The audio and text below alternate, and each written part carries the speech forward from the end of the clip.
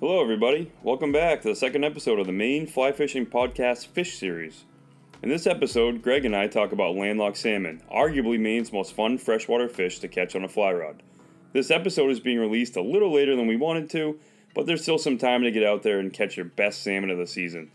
The river crowds are lightening up as folks are trading their waders in for their blaze orange clothing, and with unseasonably warm temperatures, it's very likely you can still get into these fish on dry flies, which is a little bit crazy to think about in the month of November.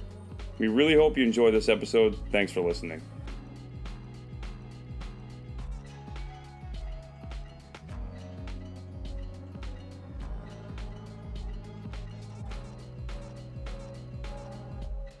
Welcome to the second episode of the Maine Fly Fishing Podcast Fish Series. I'm Aaron Broaddus, and I'm here with my unofficial co-host, Greg LaBonte. What's going on, man? Not much. Happy to be back. Talking about salmon. Excited for that. So You've been fishing a lot. I have been fishing quite a bit. So probably more than I should be, I suppose. But yeah. Why is that? Because it's hunting season, or because you're supposed to be busy with other stuff? Yeah, I guess kind of both. I love November because everyone goes and chases deer around, and so the river is open for me. I rarely see anyone, and it's fantastic. So That's right. And in a minute here, I'll reveal the fish that we're talking about today. But these are nice fish to chase during that month. Don't you agree? absolutely, I think it's one of the best months to chase them. Yep, For sure. I agree. So in this episode, we're going to be talking about the controversial real king of the Maine freshwater fishing scene, the landlocked salmon. We're going to talk about what types of body of water you can find landlocked salmon in, as well as what seasons are best, what techniques are most useful, and what flies salmon cannot get enough of. So we decided, we were kind of hashing this out before we started, and Greg and I decided we're gonna talk about we're gonna kind of start off with the springtime. That's my favorite time to fish for salmon. A lot of people say it's the fall. They love the fall, but I really love the spring season. So let's talk about the spring, and let's start with rivers. Rivers. Sure, let's start with rivers. Okay. Why are they crazy abundant in rivers in the springtime? Obviously, the smelt run. That is king. That's the first thing that brings them in, Yep. the smelt run. And, if you've ever seen a smelt, they're pretty big. Like, some of them are pretty big, like 6, 7, like monster ones that like even 8 inches long. So I usually see ones that are 4 or 5, but I know what you're talking about. I've seen bigger ones. there are some massive ones, but usually, right, they're but they're still chunky. You see them floating downriver or whatever. So That's right. smelts come in. It depends on the river. It's different for each river. You know what I mean? But usually, somewhere later April, mid to late April to early May is usually a good bet. It has to do with ice out, right? Has to do with ice out. If it's, of course, if it's an earlier spring, then they'll be running up a little earlier. Water temperature. Take a temperature. And I don't want to say a temperature and be like, hey, if it hits, 49.5 degrees, the smelts are going to be running. What you should do is you should take water temperatures of the river and see what's happening. So let's say you go to one of a river that has a great smelt run, and you take a temperature and it's 48 degrees and there's no smelts running. And then you come back the next week and it's 54 degrees and there's just smelts loaded all over the place. Then all right, 54 degrees seems to be the sweet spot for that river. Sure. And it'll vary for each river, but that's a great way to all right, it's the time. I need to be throwing a smelt streamer. So that comes with time, though. Obviously, you can't learn that in a year. It takes a couple of years. But, if you're going to keep coming back, you might as well be armed with some knowledge of the river. Sure. And in terms of seeing smelt in the water, do you see a lot during the day? Because I know that nighttime is a fantastic time to kind of check some of the the tribs and stuff Big time. for them. Yeah. They move at night, primarily. Gotcha. So when they're moving, actually moving upstream, they typically move at night.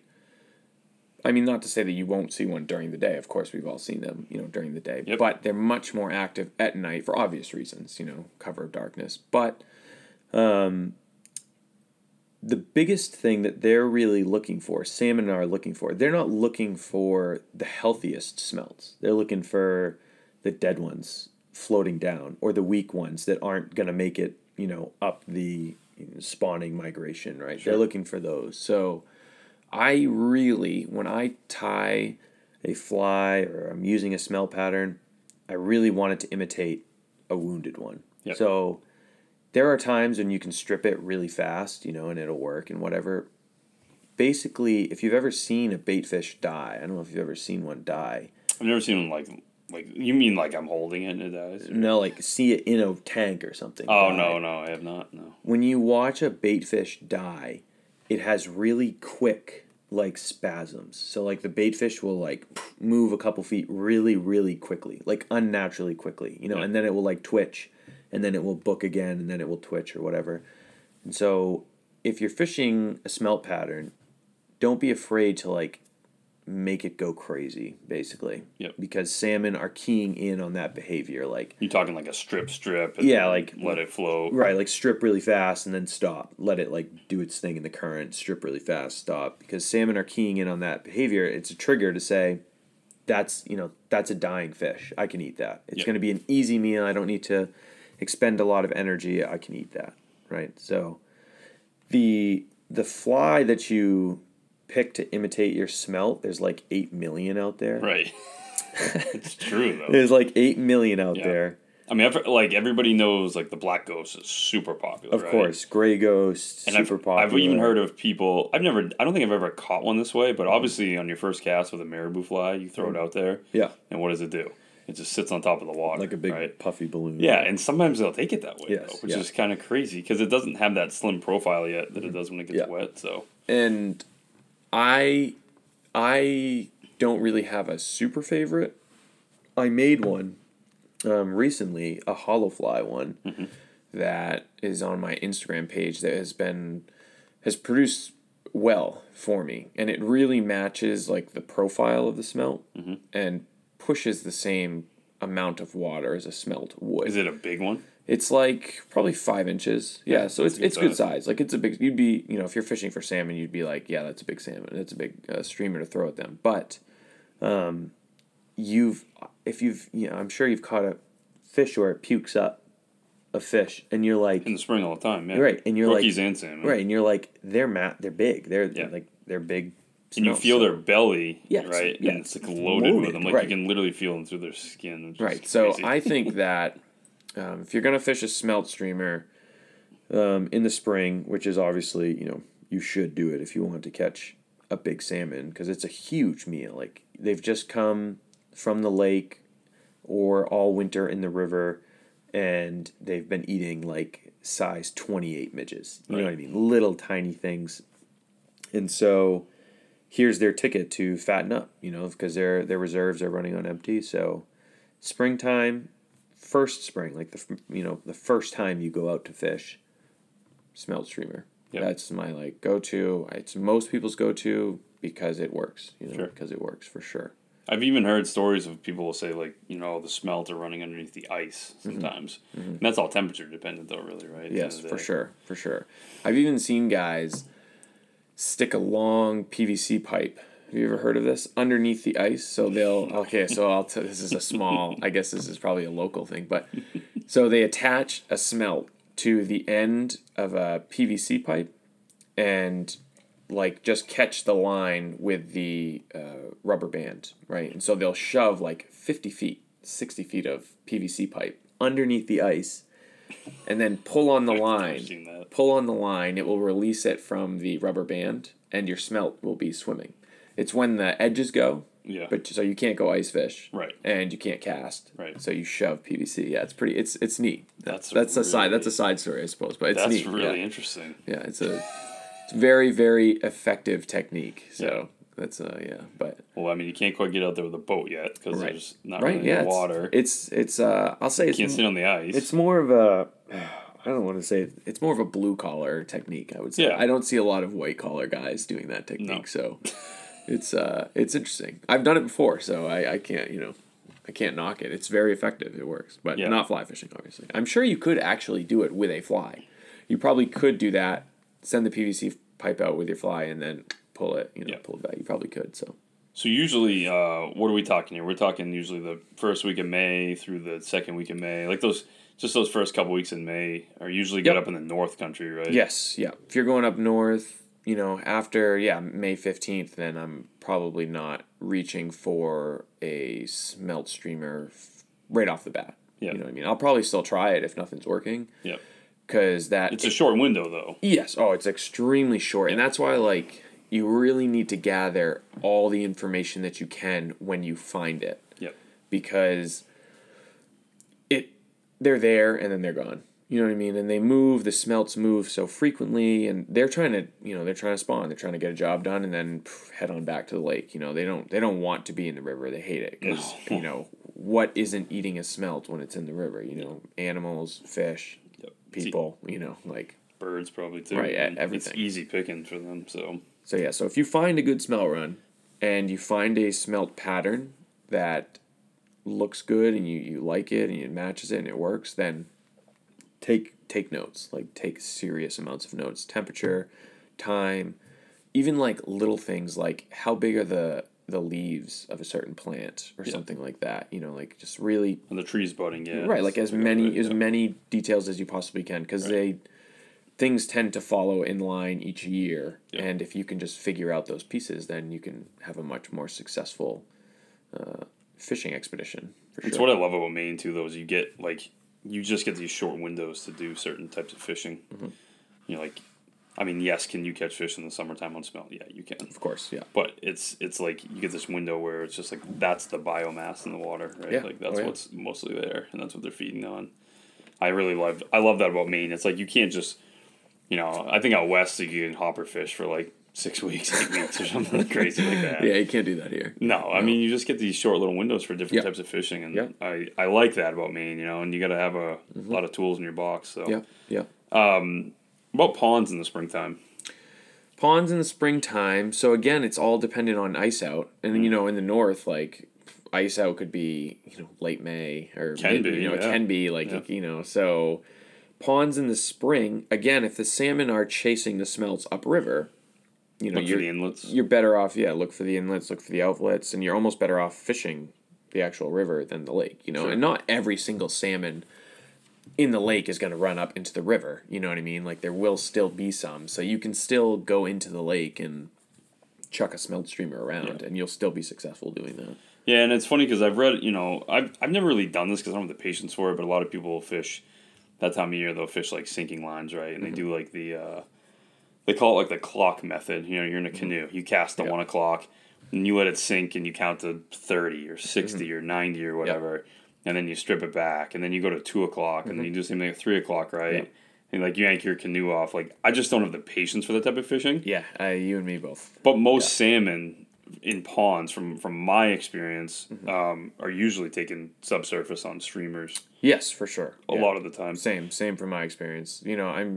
Even when there's dry flies out, even when there's caddis and mayflies, they'll still, and not that they won't take stuff on top. Of course, yeah. They'll still take a lot of streamer patterns. Yes, and I think that's probably because they're, I think it's probably dependent on what's in the lake, and if there is a good smelt population, then that's the holy grail of food for a salmon is a smelt. So, what colors do you like in your smelt patterns? I am a traditionalist for sure, or a naturalist, I guess I should say. I didn't know that. Purple, blue, and white. There you go. And a dark back. There you go. So my smelt pattern, the one that the hollow fly one, is made to basically look exactly like a Maine smelt. Yeah. And that's white. Anything white, obviously, I like them in white. I don't really. A lot of people have oranges and reds and blues and it's I just try to match it as much as you can. As much as I can. And if you look at a smelt, purple is a big color in their in their profile. However, when they're in the water, it's not as big. If you're looking at it from a fish's point of view, the purple is not as reflective. The only reason it's reflective is because you're holding it in your hand with the sun beating down on it. Yeah. Because they don't, if you're a smelt, you obviously don't want a big purple flashing sign on your side, hey, look at me, So They're probably darker than we think. Yes, they are much darker. So I try to incorporate a lot of black into it. Just keeping the most important thing I think is the profile. Yeah. Like smelts have a very particular profile. They're pretty narrow, and it basically maintains that narrowness for quite a while. Like they don't, brook trout gets fat in the middle and then skinny at the tail. Yeah. Smelts are like the same size for a the same diameter the whole way right. through. So you want something that They remind me like a finger, like your index finger or something, like the same kind of. So you want a fly that kind of imitates that. Yeah. You know what I mean? So you don't want a strong taper. So that's what I try to do. What's funny is I fished my regular spots this year with smelt patterns, and I tried a new one out called the Skittish Smolt, and it's got a lot of silver flashaboo in it. Yeah. And then it has like gray ostrich herl like around the head. It has a big cone head on it, like a silver cone head. Yep. I did not do as well as I have in the years with my traditional white patterns that I used. Okay, so. Interesting. Yeah, it was kind of interesting to me. Yeah, I was like, I got to try this because every year it's like you can keep doing what you do and be happy with that. But I'm kind of a guy who likes to try new stuff out every year. And for sure. Sometimes it bombs and sometimes it works. Yeah. For me, it didn't work great this year. Yeah, I wonder. I wonder if I have an article coming out very soon. I won't spoil it, but I have one coming out, and basically it's about that situation that you just described, and I change things up. You're saying I ponder a lot on the topic of whether or not my feelings are accurate. Who knows? That's a good. Everybody's that's different. A question. Though. That's a question. Different. That's the question. Well, so. I won't ruin it. I won't ruin it for you. Sure. Appreciate it. I mean, it's funny because every year, I do like to try to go out and do the same thing, hit the same spots. Of course. Yeah. But then there's something in me that likes to explore and find new spots, and I like to try new patterns out. Yeah, and get away from people. Sometimes, because some places get a little too busy. But what are your techniques when you fish smelts? How do you like to fish them? So, really, for streamer fishing, there's really only a few techniques. You know what I mean? There's, you're limited to a few. But for smelts, the first one that I always try is dead drifting. Yeah. Trying to imitate a dead smelt drifting down in the current. You know, and that's for me my most successful. And I don't know if that's because I'm more confident fishing it that way, or my presentation is a little bit better.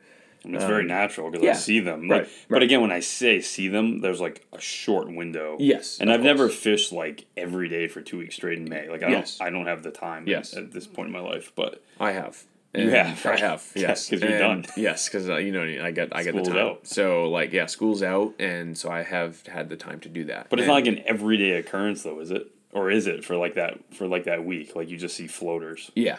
When it's like peak time, it's. Yeah, that's there, cool. It's there. Like you can just do that every single day. Yeah. But as soon as it's done, like it's done. And you kind of want when you're talking about you're doing floating or you're fishing dead drift smelts. Are you doing floating or are you below the surface? How far? I have always done better with like just below the film. So like 2 inches down. Yeah, I never like basically throwing a streamer on a floating line. Yeah. The floating smelts that like are sitting way up on top like a dry fly. Yeah.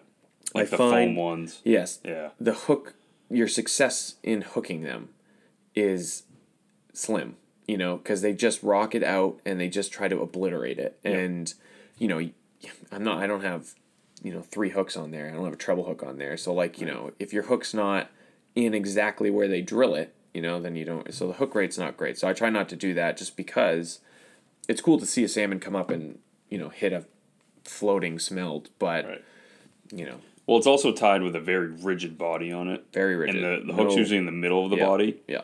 Whereas if you have a streamer, the body's not so rigid, so they could probably mouth it a lot better, yes, right? It collapses, right. They probably come off a lot on those long tails. And, yeah. Oh, yeah. So there's all kinds of arguments with that fly, though, like the floating smelt fly. Yeah. So. Oh, yeah. So, but, it's a great pattern. I mean, fish love it. Yeah. It's not...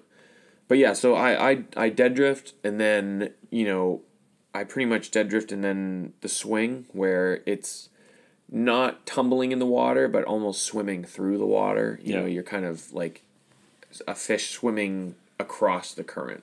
Yep. You know, that I find is effective too. And then the double handed strip too. Like when I'm trying to just go really fast. Oh yeah, I'm like, you know, tuck the rod in the armpit and just like two hands. Striper style. Yes, yeah. Yeah.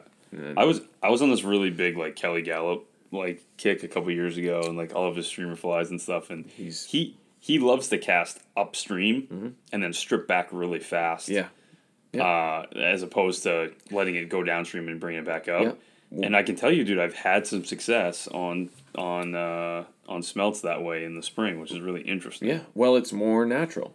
You never see a fish, you know, bolting it for long distances, 100 feet upstream. Yeah. I have seen him bolting downstream, though. Sure. Obviously, because it's not hard to swim downstream. So I'm sure that the fish see that as well. I'm sure they see fish bolting downstream. Yeah, like you're not going to find a lone smelt by itself just cruising up the river. Just cranking up, you know. But we fish that way because it's very easy. Easy, right. It's the easiest way. Yeah. You got to bring your line back in, so you figure, well, why not strip it in? But exactly. But fishing upstream and actually stripping back to you, which is a little more work, it has been effective for me. Yeah, So it absolutely is. that's cool. Yeah. So let's talk what happens after that. So the temperatures are warming up, bugs are becoming more abundant in the water, and then kind of the Hendrickson's going to show up, right? And then the caddis starts showing up not long after that. Yep. What's your favorite way to fish? Kind of like Memorial Day-ish, right? And Sure. After. So Memorial Day, a lot of people want to chuck eggs around, and obviously, you know, I'm opposed to that. Well, because there's a sucker spawn. Yes, and but all over the place. Really. Salmon are much different than brook trout. Yeah. They go in different places. Yeah. So all those places where people are catching those, you know, those brook trout right behind the suckers, there might be a few salmon mixed in there, but they don't always follow the suckers like the brook trout do. Yep. They're not, for whatever reason, I don't know, maybe it's because they're more aggressive on the smelt and they pile up more, I don't know, but they're not as aggressive. They don't always hold in the same type of water as brookies either. They don't. I think this time of year is when you start seeing, like, you know, the edges of the fast water, you find more brookies, but sometimes you find salmon right in the fast water. Yeah, Like, so once Memorial Day rolls around, you know, the end of May, that area, salmon start looking for, like, faster water. They look for faster water. And why is that, though? Are they, like, because they're more of a lean fish, too? Like, sure, yep, they definitely aren't as They don't fat. mind fighting that current as much as brookies are kind of lazy, Yep. I guess you could Their put it. metabolism is a lot different than brook trout's. Yeah. And basically, their metabolism is faster, and so they need more food per second. And so if you're swimming in slower water, you're not going to see as many bugs per second. So Makes sense. just out of, you know, basically logistics, salmon need to be in an area where there's a lot of bugs, and that's in a faster current. Yeah. So you typically find them there. They're also built for faster current, right? And that's just through their evolution. And obviously, you know, if your metabolism speed up, then the ones that are more, you know, bullet-like are going to survive. And so now they get the nickname silver bullet because, one, they're just crazy energetic. So people obviously, when they fire, you know, if you catch a salmon in the spring, they will jump, you know, like crazy. You know, they'll jump. So shot out kind of like a bullet. Also, their appearance. They're silver, and they're not, like, brook trout are so girthy, you know, in the middle. Like, they have that big. But salmon, big belly. they don't really have that bully. They're much more streamlined, you know. And so when they're in that fast current, you know, if it's Memorial Day or the beginning of June, like, those slow, calm pools probably aren't holding very many salmon. Yep. So if you're really looking to catch a salmon, I would look for, like, water where you're almost like, that might be too fast to fish. Yep. I might feel uncomfortable stepping out into that because there's probably salmon holding in it. Right. You know, like. So you fish on the edge of that fast water still, though. Like, you're not ripping, you know, you're not letting your indicator, or you're probably nymphing a lot that time of year, Yes, right? that time for sure, nymphing. You're not letting it rip through really fast stuff, but you're trying to find that kind of soft water on the side of something that you're like, wow, this looks a little too quick. Yeah, yes and no. I'm still going right through the rips. Yeah. I'm like, I don't care because I know that they're in the. I've caught them in really fast stuff. Yes, in the early spring like that, man. And they're in there. Whoa. You're like, what are you doing there? You know what I mean? But that's just how they're built. You know what I mean? Like, they look at brook trout sitting in a slow pool. Like, what are you doing? They're so cool too because they're like when you get one on, it's like you pretty much know you have one on every time. And I have clients who've never fished in Maine, and they will, as soon as they get a fish, I go, okay, if it jumps, it's most likely a salmon. And if it goes right to the bottom and bulldogs it's pretty much a brookie. Yeah. Now, do they always do that? No. No, but majority of the time, yeah. And if you're looking to catch a salmon, the spring is spring, early summer, that time that we're talking about is the time to go catch it. Because they are the water is the, optimal temperature for them. Yep. And so getting 6-7 jumps of 4 to 6 feet out of the water is not uncommon. I know, dude. I've had them jump up over my head before. Yes. So it's crazy. It's really cool to see. So they have a lot more energy. They just have a lot more energy. Their behavior is different, and the fast water. So around Memorial Day, I switch. If it's a cold year, then I won't look for super, super fast, but I'll look for a medium pace. Yeah. I'll look for a nice medium pace that maybe it's a big pool that has a medium pace going through it. So you can tell it's kind of a pool, but usually the water level is a tad high just because, you got spring runoff and stuff. So usually it's coming down from that spring runoff. So it's still a touch high from its, it's June levels, I guess, So the pools that are nice and slow are typically medium paced. Yeah. And so I look for that. I look for a place where salmon can kind of has a lot of food going by its face, and I'm pretty sure brook trout won't be sitting there. Yeah. Because you just don't find a lot of salmon mixing in with brook trout come that time. They start to separate out. During the smelt run, they're pretty much mixed in together. Yeah, you're right. They're in the same area. Yep. But once the sucker spawn happens, and after that, you start to catch them in different areas. Yeah, I agree. And so, so I definitely look for medium-paced water, I would say. Right, and what's cool is you're okay, listen, yeah, I would like to catch. Some people are I just like to catch anything today. Right. But if you're getting to a point where I really want to target just salmon or just brook trout, you can look for those different types of water. Faster versus slow. Yeah. And what type of bugs are they eating that time of year? That time of year, that Memorial Day, early June, so many things are starting to hatch. Mayflies, big one. But there's so many mayflies, and there's a few caddis are starting, not a whole lot, but maybe just a couple trickles. So I don't think they're very selective. And also they haven't seen a lot of emergers or nymphs or anything that by then. So I don't think they're too picky. I often will fish a heavy stone nymph and trail a soft hackle behind it. Yep. And that is so killer for me. I almost don't want to share the secret because it's just... they're two really basic flies. Ridiculously killer in, late May, early June for salmon. Yep.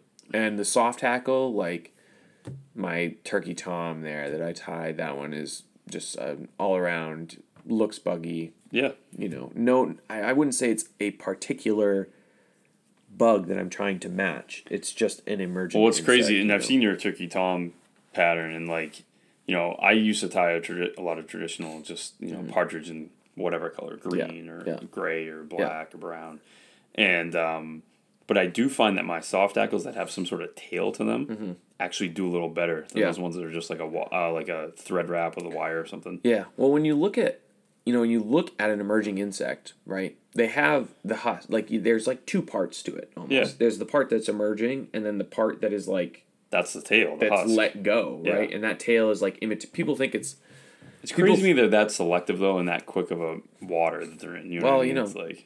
It's they've been developing for thousands and thousands. You know what I mean? But people think the tail is trying to imitate a tail, and it's not. It's trying to imitate a husk or the tail shuck or something. It's not trying to imitate a mayfly tail. Right.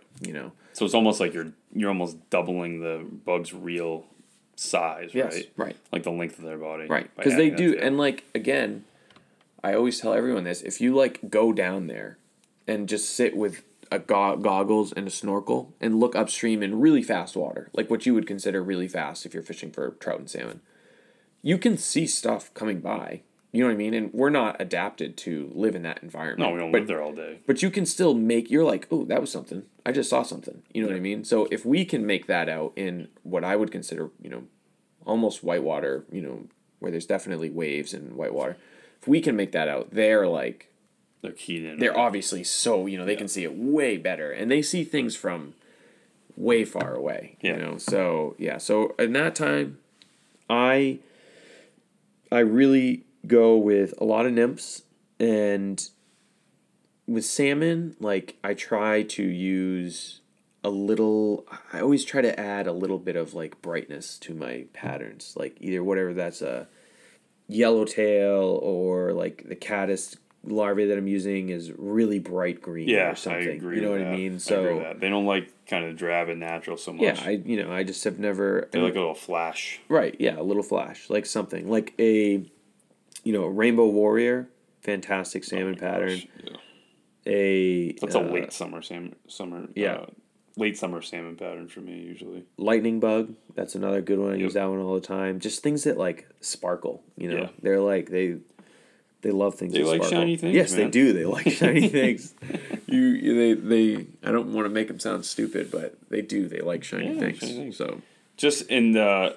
All right, so we're talking about the spring. We're talking about kind of early spring, and then before we get to kind of dry flies, I think it'd be good to talk for a minute about the history of landlocked salmon. So I don't know a lot about it personally, but I do know that obviously they're like the cousin of the Atlantic salmon, and basically I'm assuming because of the Industrial Revolution with dams and stuff like that, at one point they got landlocked. That's how they got their name, right? So there was original populations in Maine, not because of dams, right? And they're from the Atlantic salmon. They're the same species. So Atlantic salmon, the sea run, and the landlocked form are the same exact species. They share the same DNA. And landlocks possess the capability to be sea run, but they somewhere along the line, one of them stayed in a lake and never left. You know what I mean? That kind of thing. And so that sort of started the landlocked tradition. And you see this too with steelhead out west. There are some landlocked rainbow populations that developed from steelhead. That makes sense. Yeah. So it's not uncommon, and it's a good way to hedge your bets. So like let's say. There's an epic collapse in the ocean. Well, your genetics are still alive because they stayed behind in the fresh water. So it's a good way to hedge your bets if you're talking genetics. But so there was only a few rivers. I can't remember. I want to say three rivers that held landlocked salmon in Maine. And there was really one. While there was still a kind of a booming Atlantic population. Yeah. So there's only three. Because Atlantic's. Correct me if I'm wrong, but they used to be able to go all the way up like to Farmington, right? Yeah. Oh yeah, like far, like all the way before up the West Branch, like the West Branch of the Penobscot. They'd go all the way up there. Crazy. So crazy. So there was very few populations. You know what I mean? There's very few limited populations. They definitely weren't throughout the state like they are now. That's only due a lot of the populations that we know today and we think are good salmon fisheries are not native. A lot of them are stocked. Yeah. So. There's only a few that are native, and so. But then with a lot of holdovers, though, because I don't think we stock salmon as much as we stock trout, trout in the state. Well, no. I mean, yeah, there are native populations now, but I'm talking originally. Sure. So we put them there in the 20s, early 1900s, and then they developed, and we said, oh, they're doing quite well. We don't need to touch them or whatever. But so they're not native to a lot of places. I think people would be very, very surprised at where they are not. Originally, they're not originally living there. We had to put them there, and then they just did very well. So now they're native. Right. We would consider them native now, but they're native or wild. It depends. So if you're talking like, I go back and forth on those terms so much. Wild and native, they're interchangeable basically. But people want to. If you're like a fish biologist, then you have different definitions for them. But for me, and for anyone out there. A native fish is one that was always in this state. Yeah. Before humans. Has been here since day one yeah. and has always been here. And so for us, that's, brook trout, salmon, pickerel, things of that nature. And wild would be a population that reproduces on its own in a river without the help of humans. Okay, makes sense. So, again, they're interchangeable. You know what I mean? It's not a big. No, it's not a huge debate topic or something. But They're two different terms that you see in your. Sometimes like, ooh, wild brook trout, or ooh, native brook trout. Right, It's like, right. Yeah, it's like, ooh, yeah. which is it? But right. Doesn't and then, really matter. No, it really doesn't. And Just then catch the fish and put it in the net. Right. The salmon, all right, they started developing like 12,000 years ago. That's when they started developing. They're sort of landlocked 10,000 years ago, right around there. And that's when they started developing. And since then, they have always held, and I find this to be true today, a connection to the Atlantic salmon. Yep. And I think their behavior matches Atlantic salmon very well if you know anything about fishing for Atlantic salmon. And so if you are an Atlantic salmon fisherman, you can pull a lot of the same techniques and sort of behaviors and apply it to the landlocks, which makes sense because they share the exact same genetics. You know what I mean? So it would make sense. Yeah. And if you know Atlantic salmon fishermen, their flies are typically very bright. Mm-hmm. Very bright. Yep.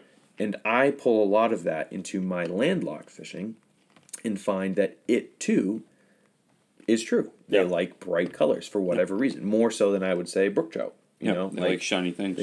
So that's a little history lesson, I suppose. There, I wish I wish that I could remember the original lakes that they sort of established a landlocked population in. I can't remember what it is. Well, Maine is one of 3 states with native landlocked salmon in the country? I have no idea. It's one of. It might be one of 2. I mean, New Hampshire definitely does. Yeah, New Hampshire. I gotta feel like Mass has some sort of population. Vermont? Maybe, I don't know. Vermont must. They must. If New Hampshire does. It's a great question. That is a great question. But at the end of the day, I think of all the states that do have it, which again is not many. It's less than 5. I gotta imagine. Are you fact checking me right now? I know I'm fact checking myself. Well, I feel like Maine has the biggest population in the United States. Oh yeah, without a doubt. We have ones that get huge. Mm-hmm. I mean, we're talking 6-7 pound ones, and we're talking rivers. I mean, the lakes. And Greg and I don't really troll much, so we're not going to talk about trolling flies. But holy cow, do we know some people that do that stuff pretty regularly? And they catch some big old salmon in lakes, in ponds, but mostly lakes trolling. There's wherever you have a small population in a lake, you can get some huge salmon by trolling for them. So massive. All right, here's my fact check. So they were found in 4 river basins. I was wrong with 3. It was 4, and this is prior to 1868, which is when we originally started stocking them elsewhere. All right, so these are the only 4 river basins where landlocked salmon are native. All right, the St. Croix, so West Grand Lake would be one of them, which is now if you're into salmon fishing, a mecca of salmon. Yep. The Union, Green Lake, which has great lake trout fishing. And I think they might even have an Arctic char population in Green Lake. Very little ones, though. A unique, That's cool. Yeah. The Penobscot, they were originally in Sebec Lake. And the Presumpscot, Sebago Lake. So most people call landlocked salmon Salmo, Salar, Sebago. Yeah. Because they think that's the origin. I mean, there was 4 of them, so you could maybe call that's it. where a lot of the stock strain came from, though. Sure, right, like that. But that's just what they. So it's like a subspecies name, for them. Where do our stock strain come from? That's a great question. I'm not sure. Are they Grand Lake Stream ones? I'm not sure. I have no idea whatsoever. Interesting to think about. But. Cathin's Lake in Washington County in 1868 was the first lake to be stocked with salmon. So out of those 4 lakes, so just think about this. Out of those 4 lakes, everywhere else you've ever caught a salmon is not native to that area. We had to stock it there. Yeah. So like the Rangeley region, there was never a salmon there. Right. You know what I mean? And now they have like prolific salmon. There's a lot. There's a ton. And so a lot of lakes and rivers in western Maine and even stuff in southern Maine. Central Maine. It's all over. Oh yeah, it's all over the place. The county. But it's good. It does very well. And what I often thought about in previous years is like, imagine there was no salmon in the Rangeley region. Would the brook trout fishing be better? They kind of live different lives, so they're not really competing with each other, but still, when they're young of year, when they're, half an inch long, they're still kind of in the same areas, so they might be competing with each other then. So I wonder... but it also takes the pressure off of the the population too, the more you catch one or the other, right? But you know what I mean? Like, it would be interesting to see, like, what would happen if you removed all the salmon from the Rangeley region? What would happen? Sure. I don't know. I wish I could go back to 1865, and fish the Rangeley region. Imagine that. Back when the Atlantic's running up there, too. Yeah, you see some Atlantics buzzing around. Yeah, it would be.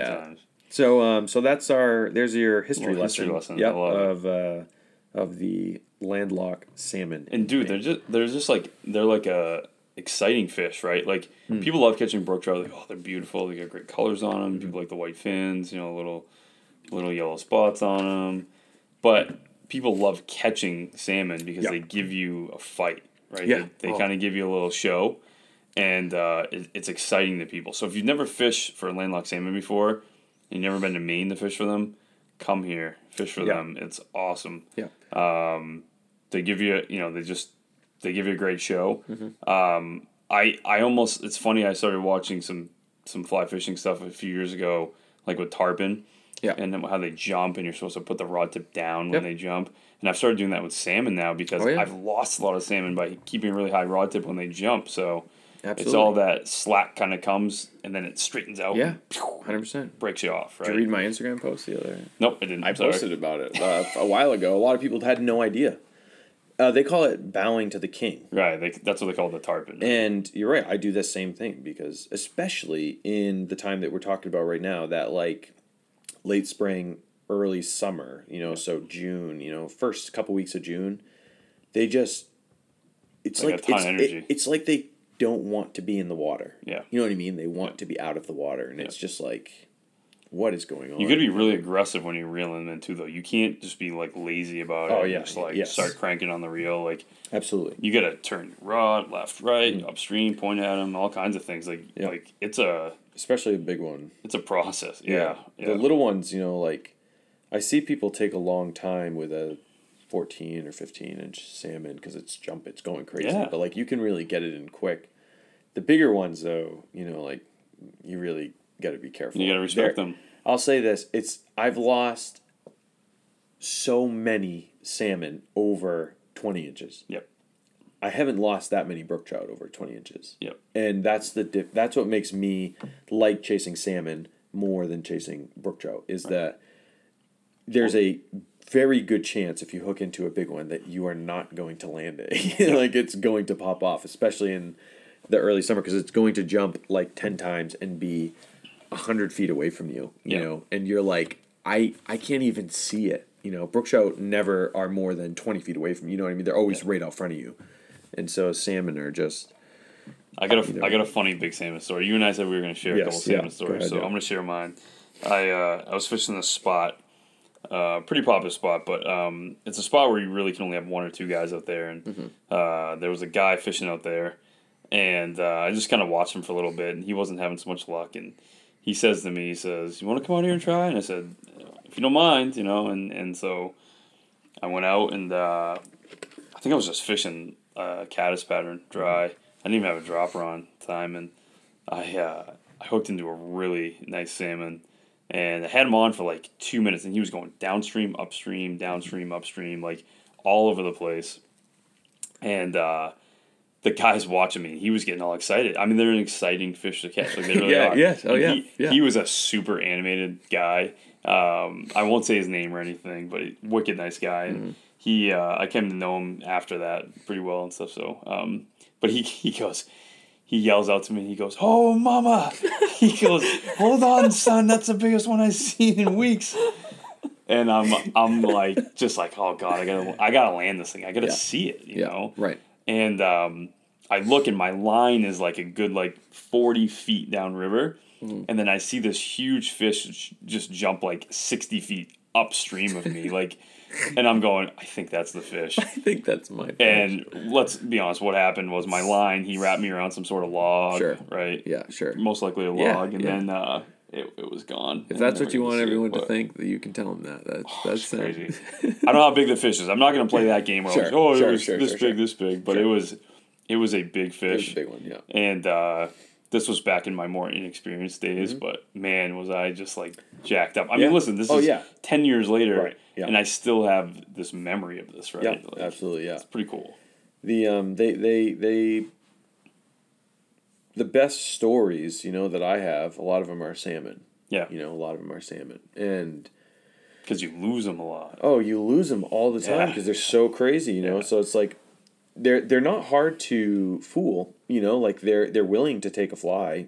And so you get so many chances at them, but rightfully so, I guess, because you do lose a lot of them. I mean, you're using little flies a lot of the time, and they're jumping on the water. Yeah. Like, it's very easy for them just to come unbuttoned. And they're in quick water. Right. So, with salmon in June, you catch a 14-inch salmon in really quick water. It's like catching a 16-inch brook trout in the calmer water, So, like, the fight that they have is just more intense. It is, more intense. And the water, you just have that, you have to fight the water, you have to fight the current. Yep. So that adds quite a bit, so...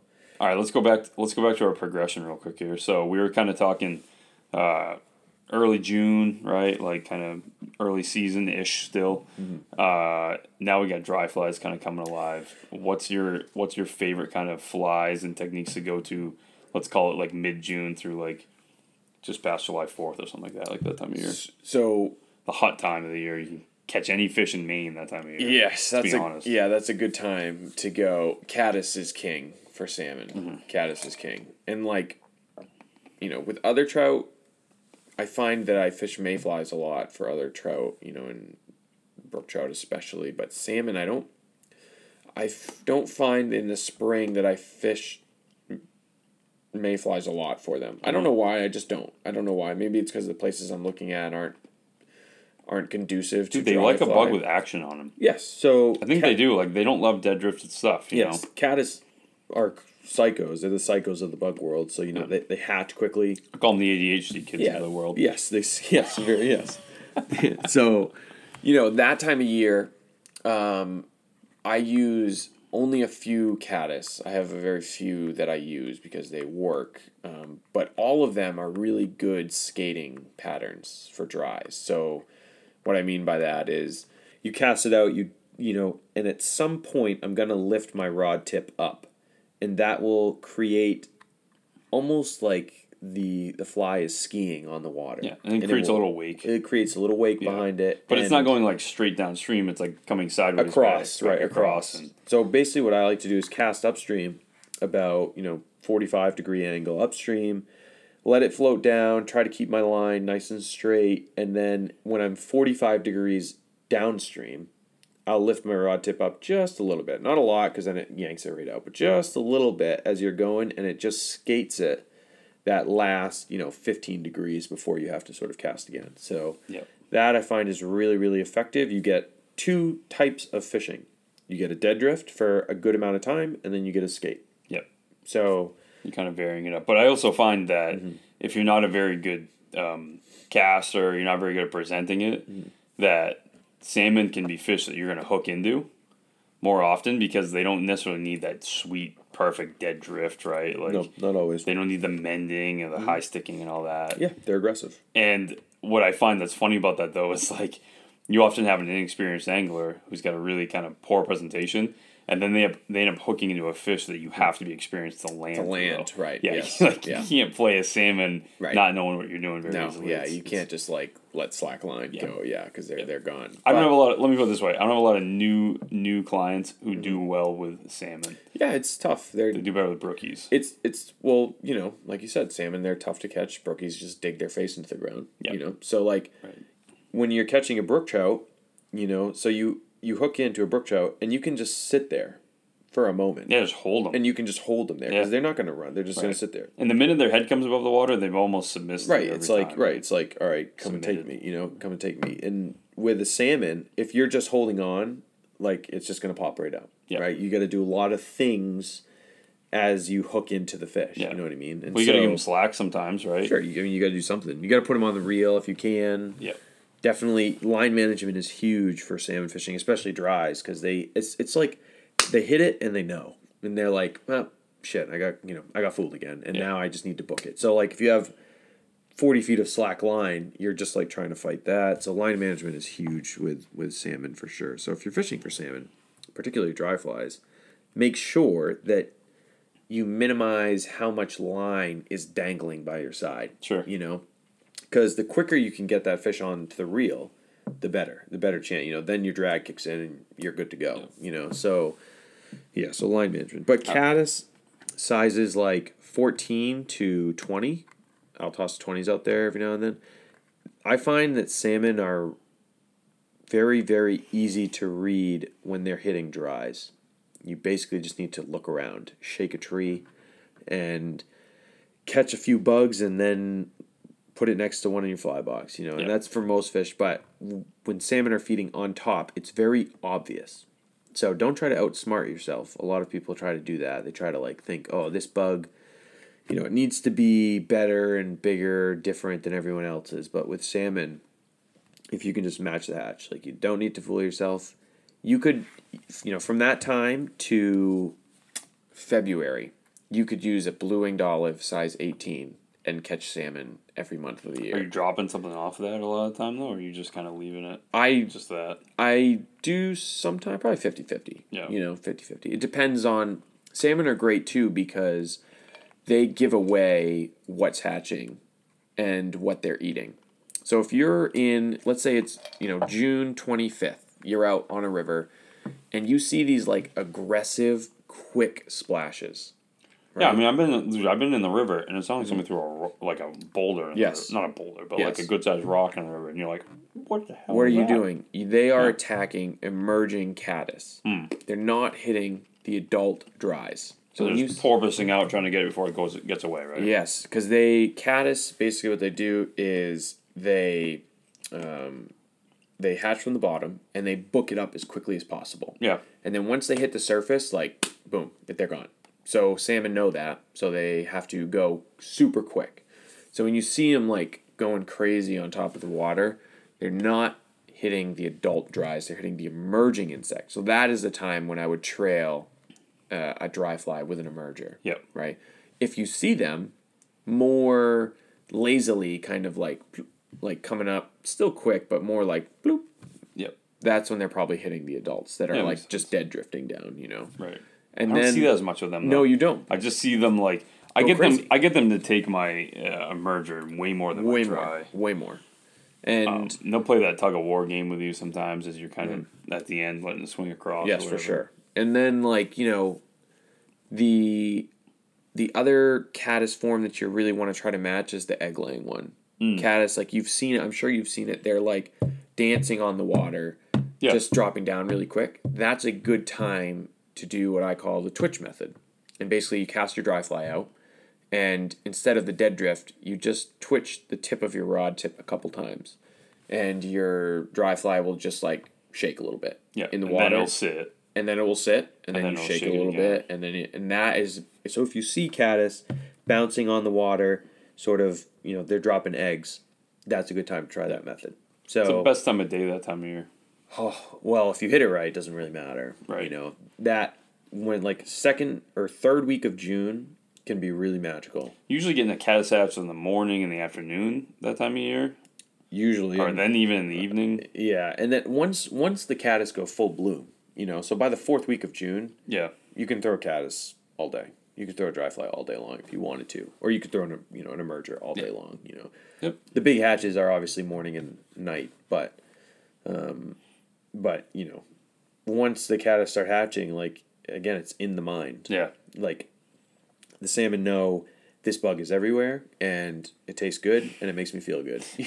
So I need to eat it. So you can throw one all year, and or when they start hatching. So basically, by that time, I use variations of 3 kinds of caddis. An X caddis, which everyone knows, it's just regular caddis, elk hair with without the hackle. With some without the hackle, and it's got some Antron or McFly fibers or whatever coming out the butt. Yep. That one I'll use some variations. A standard one, and I'll just change up the colors to try to match whatever's happening. So just got your elk wing, your hackle. I only use a thread body. That's it. I never use anything other. I just try to make it brown, light brown, just match green, whatever match. You don't dub it so much. No, never. Yeah. I dub the transition between the thorax and the abdomen. Yeah. It allows that when you cinch down your elk hair, if you put a little bit of dubbing, the elk hair catches really good, so it doesn't spin on you. And then that way, when people go to use it, their flies stay together more than two fish. Yeah, the elk, exactly. the wing will stay on top. And it'll ride upright, which is key too. And then so that's one, and then the other one, I just designed last year, and it worked so well. So I'm like, oof, so that'll be coming out soon. Cool. Yeah, that one's a little secret. Yeah, that one's I saw something similar but with a mayfly, and then just transitioned it to a caddis, and it was, oh my god, it was wild. It was wild. So cool. That one will be coming up soon, so be on the lookout. Well, I know you're a big salmon guy. You spend a lot of time just targeting them. Yep. You go to spots where there's an abundance of them, and you target them. So the number one fish that I target is salmon. Yeah, that's cool. Yeah, it's not even close. Yeah. It's not even. No, I didn't know that about you really until this year, and then all of a sudden, like, man, you're the salmon guy. Yeah, it's not. Thing. Yeah, so I just find them more fun. I obviously love catching brook trout, but I just find them more fun. Yeah, more fun. Not a lot of opportunities to catch them down here in southern Maine, though. No, there are very few, which is unfortunate. But that's the way it goes. Yeah. So So summertime rolls around. So basically, you have like a month of the caddis, where you can basically. So the month of July, or actually, we'll say the third week of June to the third week of July. For me, it's caddis. Caddis everything. Yeah. Because there's so many buzzing around. Dries, nymphs, emergers. I find that sometimes though, when you get those stonefly hatches and you get them on the big stoneflies on top of the water. Yeah, so they'll take those too though. So they love stones, and some they do when they start hatching. Yeah. And so stones start hatching, and the major golden stone hatches is the next segment that you're coming to. So the end of July. Yeah. Early August. Yeah. Which is dangerous. It gets to a danger zone because I hate fishing for them in that time of year. Because the water temps are high. We've had really low water. Yes. In August, the last 10 years. Right. So, but that last week in July, first week in August, you can see some mega stones. The hatching is when they don't hatch like other bugs, right? So stoneflies crawl on the bottom, right? So they crawl on the bottom, and then they crawl up a rock on the shore. Yep. So when stoneflies are hatching like that, using a stonefly nymph is much more effective than using a stonefly dry. You get them on the swing a lot of the time? Yes, because basically as these stoneflies are crawling, they're not good swimmers. Yep. On occasion, one will get dislodged, and boom, it'll float up, and then boom, easy pickings. So people always think hatch dry fly. When you see a stonefly hatch, you should probably be throwing a stonefly nymph. You see, so a lot of people get confused. The only time that you like that with caddis too, though, sometimes. Yes, it can be, yes. But the only time you want to fish a stonefly dry is when they are mating or coming back to lay eggs. Yep. So you can watch it. It's the coolest thing ever. You'll see one fly from a tree in the woods, dive bomb, really hit the water hard, lay an egg, and then leave. They are bad flyers. Well, they got huge wings. Huge wings. So when it's like a swan. So when they hit the water, they get stuck a lot. So they drop their eggs, but they get stuck. Yep. So that's when fish are just like, I just need to see one because it's going to be stuck there for a second, you know? It's vulnerable. So that's, if you see stoneflies coming from the woods and landing on the water to lay their eggs, that's the time you should get your biggest dry fly and any bright color. Yep. Yellow, obviously, orange. What do you like a stimulator, or do you go to even the foam stuff, some of the foam dries? I do foam sometimes. I have my own stimulators that I use, but, they're no, it doesn't even really matter. No, if you hit it right, it doesn't really matter. No, you're right. Just something big and gauby bright. And floaty. Right. Yeah. So stimulators are great. I love that time of year, man. They're great, but so that's end of July, and It's quick. The stonefly stuff is quick. It's not long. It doesn't last very long. No. No, it doesn't, unfortunately. So salmon are really only keyed in, but they will be in, at that time, the fastest water. Mm-hmm. They're not like, it's basically, if you think of it on a chart, temperature and velocity of water, salmon can stay in much higher velocity of water at much higher temperatures than brook trout can. So, at that time of the year, typically the water is right on the point, in the mid 60s, where you're like, low 60s. Salmon are still like happy as can be at that temperature. Brook trout are starting to get like, all right, guys, like, I need to take my sweater off. It's getting a little hot here. So, salmon, you can still toss a big hunk and dry last week in July in like whitewater, current. Awesome. And like, don't be afraid. So oftentimes I have a good story. So we're at a very famous river for salmon, and two of my friends, I took them there. I don't know if it was their first time there. I think it was their first time there. And so we're walking back to get lunch, and I said, hey, let's stop and let's hit this stretch. And they laughed at me, and they said, there's no fish in there. And so I'm like, oh yeah? All right. So I go out. Here comes the dojo. I said, all right. Sorry, not the dojo, the master into his dojo. So I go out. The sensei. It's so fast. You can only step like 2 steps out, because it's so, if you go above your knee, like, you're just going to get swept away. It's that fast. It's strong. It's strong. Yeah. And first cast, fish. Second cast, fish. Third cast, fish. And people pass over this section all the time. Sure. I see them walk right by it's intimidating. And I'm like, you guys are... And there's actually some... Most of the time, they're a little smaller because it's so fast.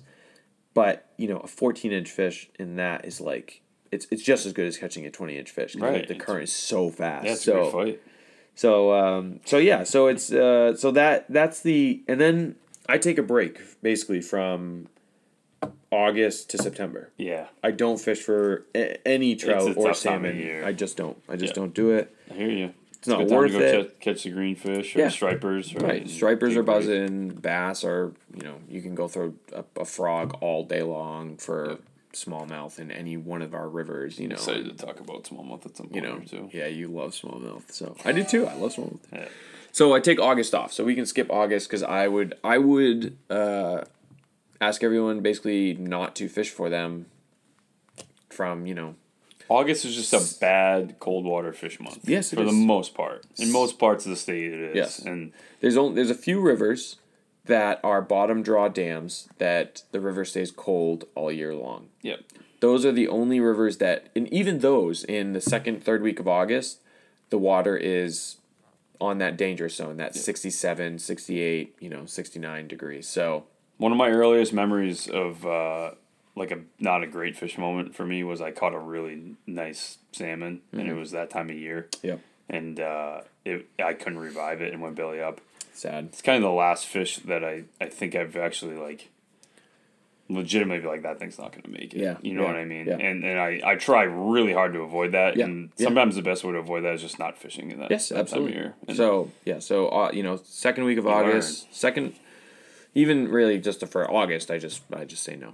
So I would ask everyone, well, there's no shittier feeling than letting go of a sweet fish you just caught and he's like belly up and you're like, yeah, he's not gonna make it. So it skips, but it's almost, if you get too much of one thing, then it's, it kind of ruins the flavor, so to speak. Mm-hmm. So I take August off, and then second week of September, I can now chase my fish again. And, let's talk about fall. People love catching salmon in the fall. Obviously, they're awesome, and they also get this yellow brownish hue or color to them. Alligator, and they get the kipe jaw going. They get big kipes.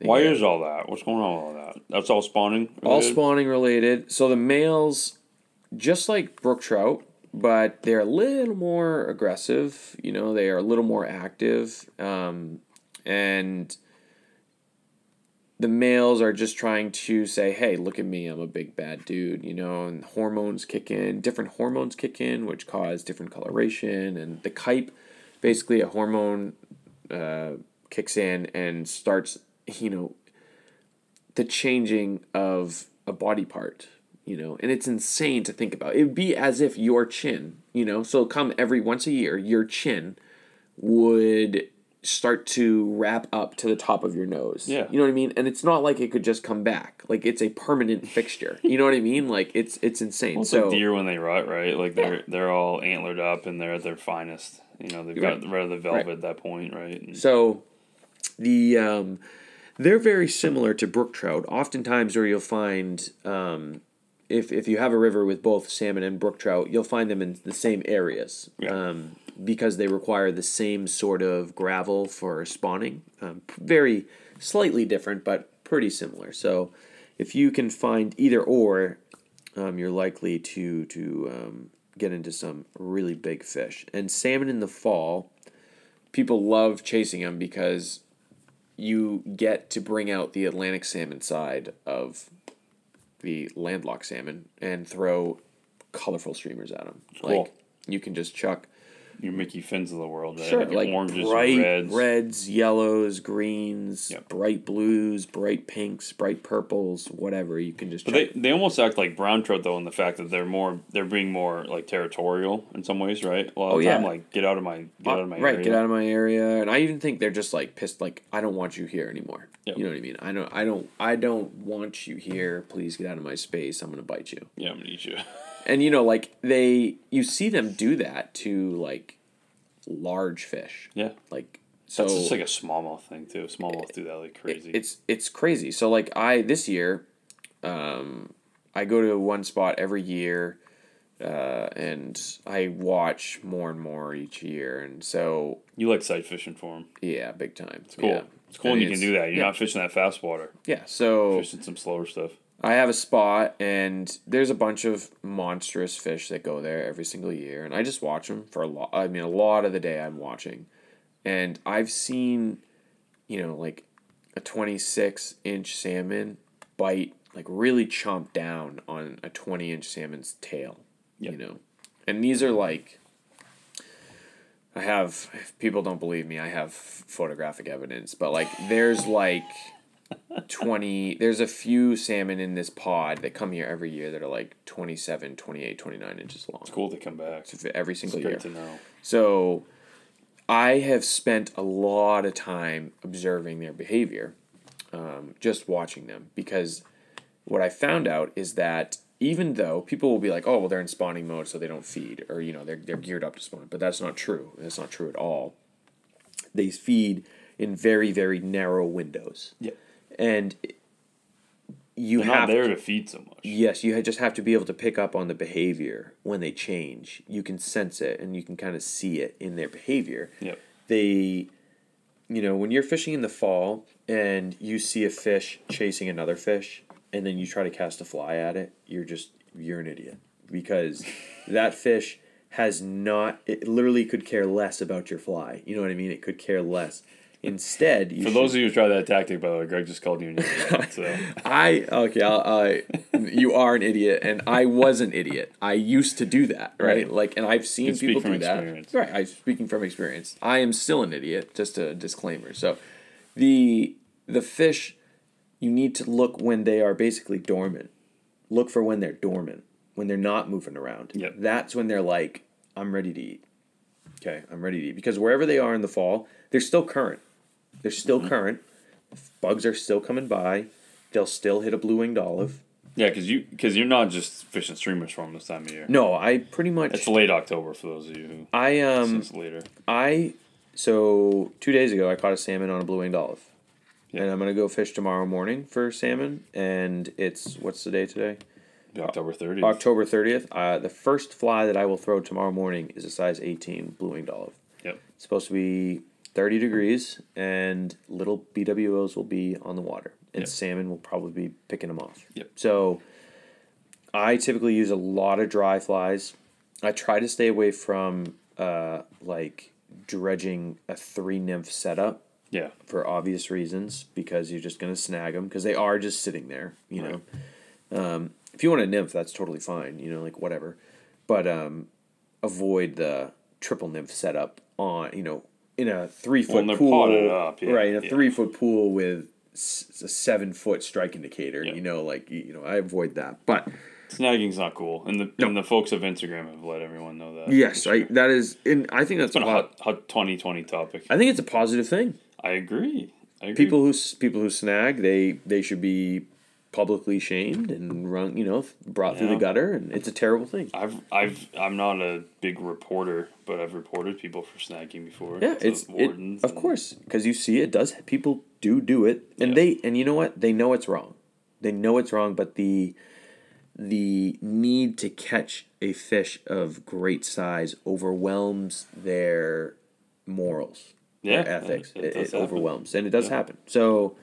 And you know what? When I was a kid, like a young kid, and I did some stupid stuff, you know what I mean? Yeah. Like with a rod and reel, like I'd go out and be like, see something happening, like, oh, I'm just like, throwing these fish on a bank, taking a picture, and then throwing them back in the water. You know what I mean? Like, so I used to do stupid things, but my hope is that they learn. They learn. So I've learned. I've done stupid. I just of course. Told who hasn't done? We have, and who hasn't done stupid learned things? And unfortunately, well, what's funny about it is when you and I learn though, there's no like social media for people to just be like, "What the hell are you doing?" Or yeah, that's true. Did you snag that fish? Or why'd you put that on the bank? Like there's so much. Yes. There's so much criticism now that people go, "Oh my god." Yes, like, agreed. Calm down. And I feel like you and I can never go through an episode without talking about social media. No, well, it's it's prevalent. It's prevalent. It's out there. It can be a great tool. But anyway, so back to fall salmon. I use dries a lot. Blue-winged olives are my primary dry. It's cool. Midges are also my primary dry. Yeah. So black midges, basically a zebra midge but with wings. Blue-winged olive parachute. So even a clinkhammer blue-winged olive is also great. Yeah. It's a fly I love. For streamers, I don't want to give any suggestions because it's so hit or miss. So I don't want to be like, oh, you need to use a ragged smelt or a Mickey fin, because you can use a Mickey fin one day and it works great, and then you use a hot bead leech the next day and it works great, and it's like, well, which one do you pick? And it's like, well, I don't know. It depends on the day. And that question I think is so silly. I always find it silly. Like, what's your favorite streamer? It's like, well, the one that catches fish that day. That's my favorite streamer. Like I in the fall, I would advise, if you're fishing for salmon, to use a lot of flies. Yeah. A lot. You're going to go through a lot. And a lot. I know what you're saying this time of year. My little patch, it gets loaded. By the Loaded. end of the day. Yeah, loaded. I got tippet all over the place. I got flies all over the place. because you could catch 10 different fish on 10 different flies. It's very true. It's very true. So in the fall, areas to look for, basically in rivers, they'll be in a little slower current. Mm-hmm. They won't be in that super fast stuff. Yeah. Because they're sort of gearing up to, it's the pre-spawn era. So These are like lake salmon though, a lot of the time too. Yeah. Even like you're not gonna find these same salmon there in July or June even. No. In some of these rivers. Well, maybe a little bit in June, but probably not. Yeah, in June, but not. You're right. July they would move. Yep. there's a few rivers that hold salmon all year, and even those fish will move to slower pockets during the fall. They'll still be in their normal haunts, but they'll be, they'll seek out, the bigger ones at least, will seek out slower pockets as they're making their way to wherever they need to go. So be on the lookout for that. I'd say that medium to slow pace again. So cool. It's cool too though, like different parts of the state you'll fish for them and you'll see like, or maybe it's just different times of year, but I mean, you get that blue like cheeks on some of them sometimes. Oh, like crazy blue. But then in the fall, they almost look like a brown trout, like they're yellow, gold, gold. They go from like in the spring they're silver, right, and then in the fall they're like gold. Yeah. And it's just awesome. It's cool fish. It's just man. awesome, yeah. So, and then after, so let's say, so you go through the fall, right? You chuck in streamers, dry flies. That's really all I chuck for them, and then after the fall, you come into, November. Yeah. Which is where we're headed now. Yeah. And typically by, mid to late November, they're pretty much, they're done everything. They've done their spawning. They're all set. And there's only a few places that you can target them. Lots closes that in the time of state, year. right? Everything's pretty much closed, you Right. know. So, And then some of them drop back to the lakes for Yes. the winter. but if you know where to go to target them in November, and December and January and February, I know, we fish for them. then That's in the winter. I would say one, bring hand warmers, and two, use incredibly small flies. Yeah. Like size, whatever you need it to get down, you know, I don't care, but your trailer, which is, you know, your primary target, no bigger than size 20. I hate Yeah, to say it. it's No, crazy. like no bigger than size 20. Always you know? fun to tie on when your fingers freezing too. Yeah, so tip for bring a thing of like wax or, you know, like beeswax. You can get it in a little can or something, and you can put that on your guides. Yeah. And that will stop them from freezing. That's a good idea. So that's a decent one. Or pan. You can take pan. Spray pan and or spray. something. Yeah, spray it on it. That Some works sort of as well. olive, some sort of oily substance. So yeah, size like in January, I rarely 18 is the biggest thing I will use. Like I have a whole box that's just winter salmon flies, and it's a small box. It's like this big, and there's no 18, 20s, 22s, 24s, 26s, and 28s if you want to. That's crazy stuff. They do eat them though. They eat them. I know. They eat them. What a funny story I kind of have was one year I got a call on Christmas Eve. It was like my third year guiding. I'm done. Like November is the latest I've usually done trips usually, and I get a call from these guys and they say, "Hey, we came up here to ice fish. We love to fly fish, but we came here to ice fish, and there's no ice. It's one of those years where it's just been really warm in December, and they're like, can you take us fly fishing?" And I was like, I don't know. I was like, listen, we can try. I'm like, are you guys going to get cold? Like, I'm like, listen, an hour and a half, your heels are frozen, usually. Yep. Oh, yeah. And you got to get out of the water a lot just to warm up. And but I said, if you really want to go, I'll take it. And they're like, yeah, we'll give it a go. And what was funny was I went and scouted like 3 days before. Yeah. And there's fish rising everywhere. 4 or 5 minutes or whatever. And I'm going, the heck are they taking? And so I just tied on like the smallest little parachute dry I have, and I ended up hooking into one on dry 2 days after Christmas. Yep. And I was like, it's just funny to me because it was like, that doesn't seem possible. I guess They hit dries. I told someone that the other day, and they were like, no, they don't. And I was like, well, you're missing out because they hit dries in January, in February, in December. It's true. So there's still those midges coming off, or those little stones. So you have little black stones. You have the midges hatch all year, and blue winged olives pretty much hatch anytime the weather gets above 36. There's a BWO in the water. What's funny is when I brought the guys out, we said, listen, 4 hours max. We only lasted a little over 2, but there was no fish rising at all that day, of course. Yeah. And we did end up catching 2 fish on nymphs, and I was pretty excited about that. And they gave me a bunch of deer kielbasa as a tip that day, which is pretty funny. That's a good one. Yeah, that's a pretty good cool. one. Yeah, that's good. It's interesting. So that is my strategy for the year for salmon. And I'll say this.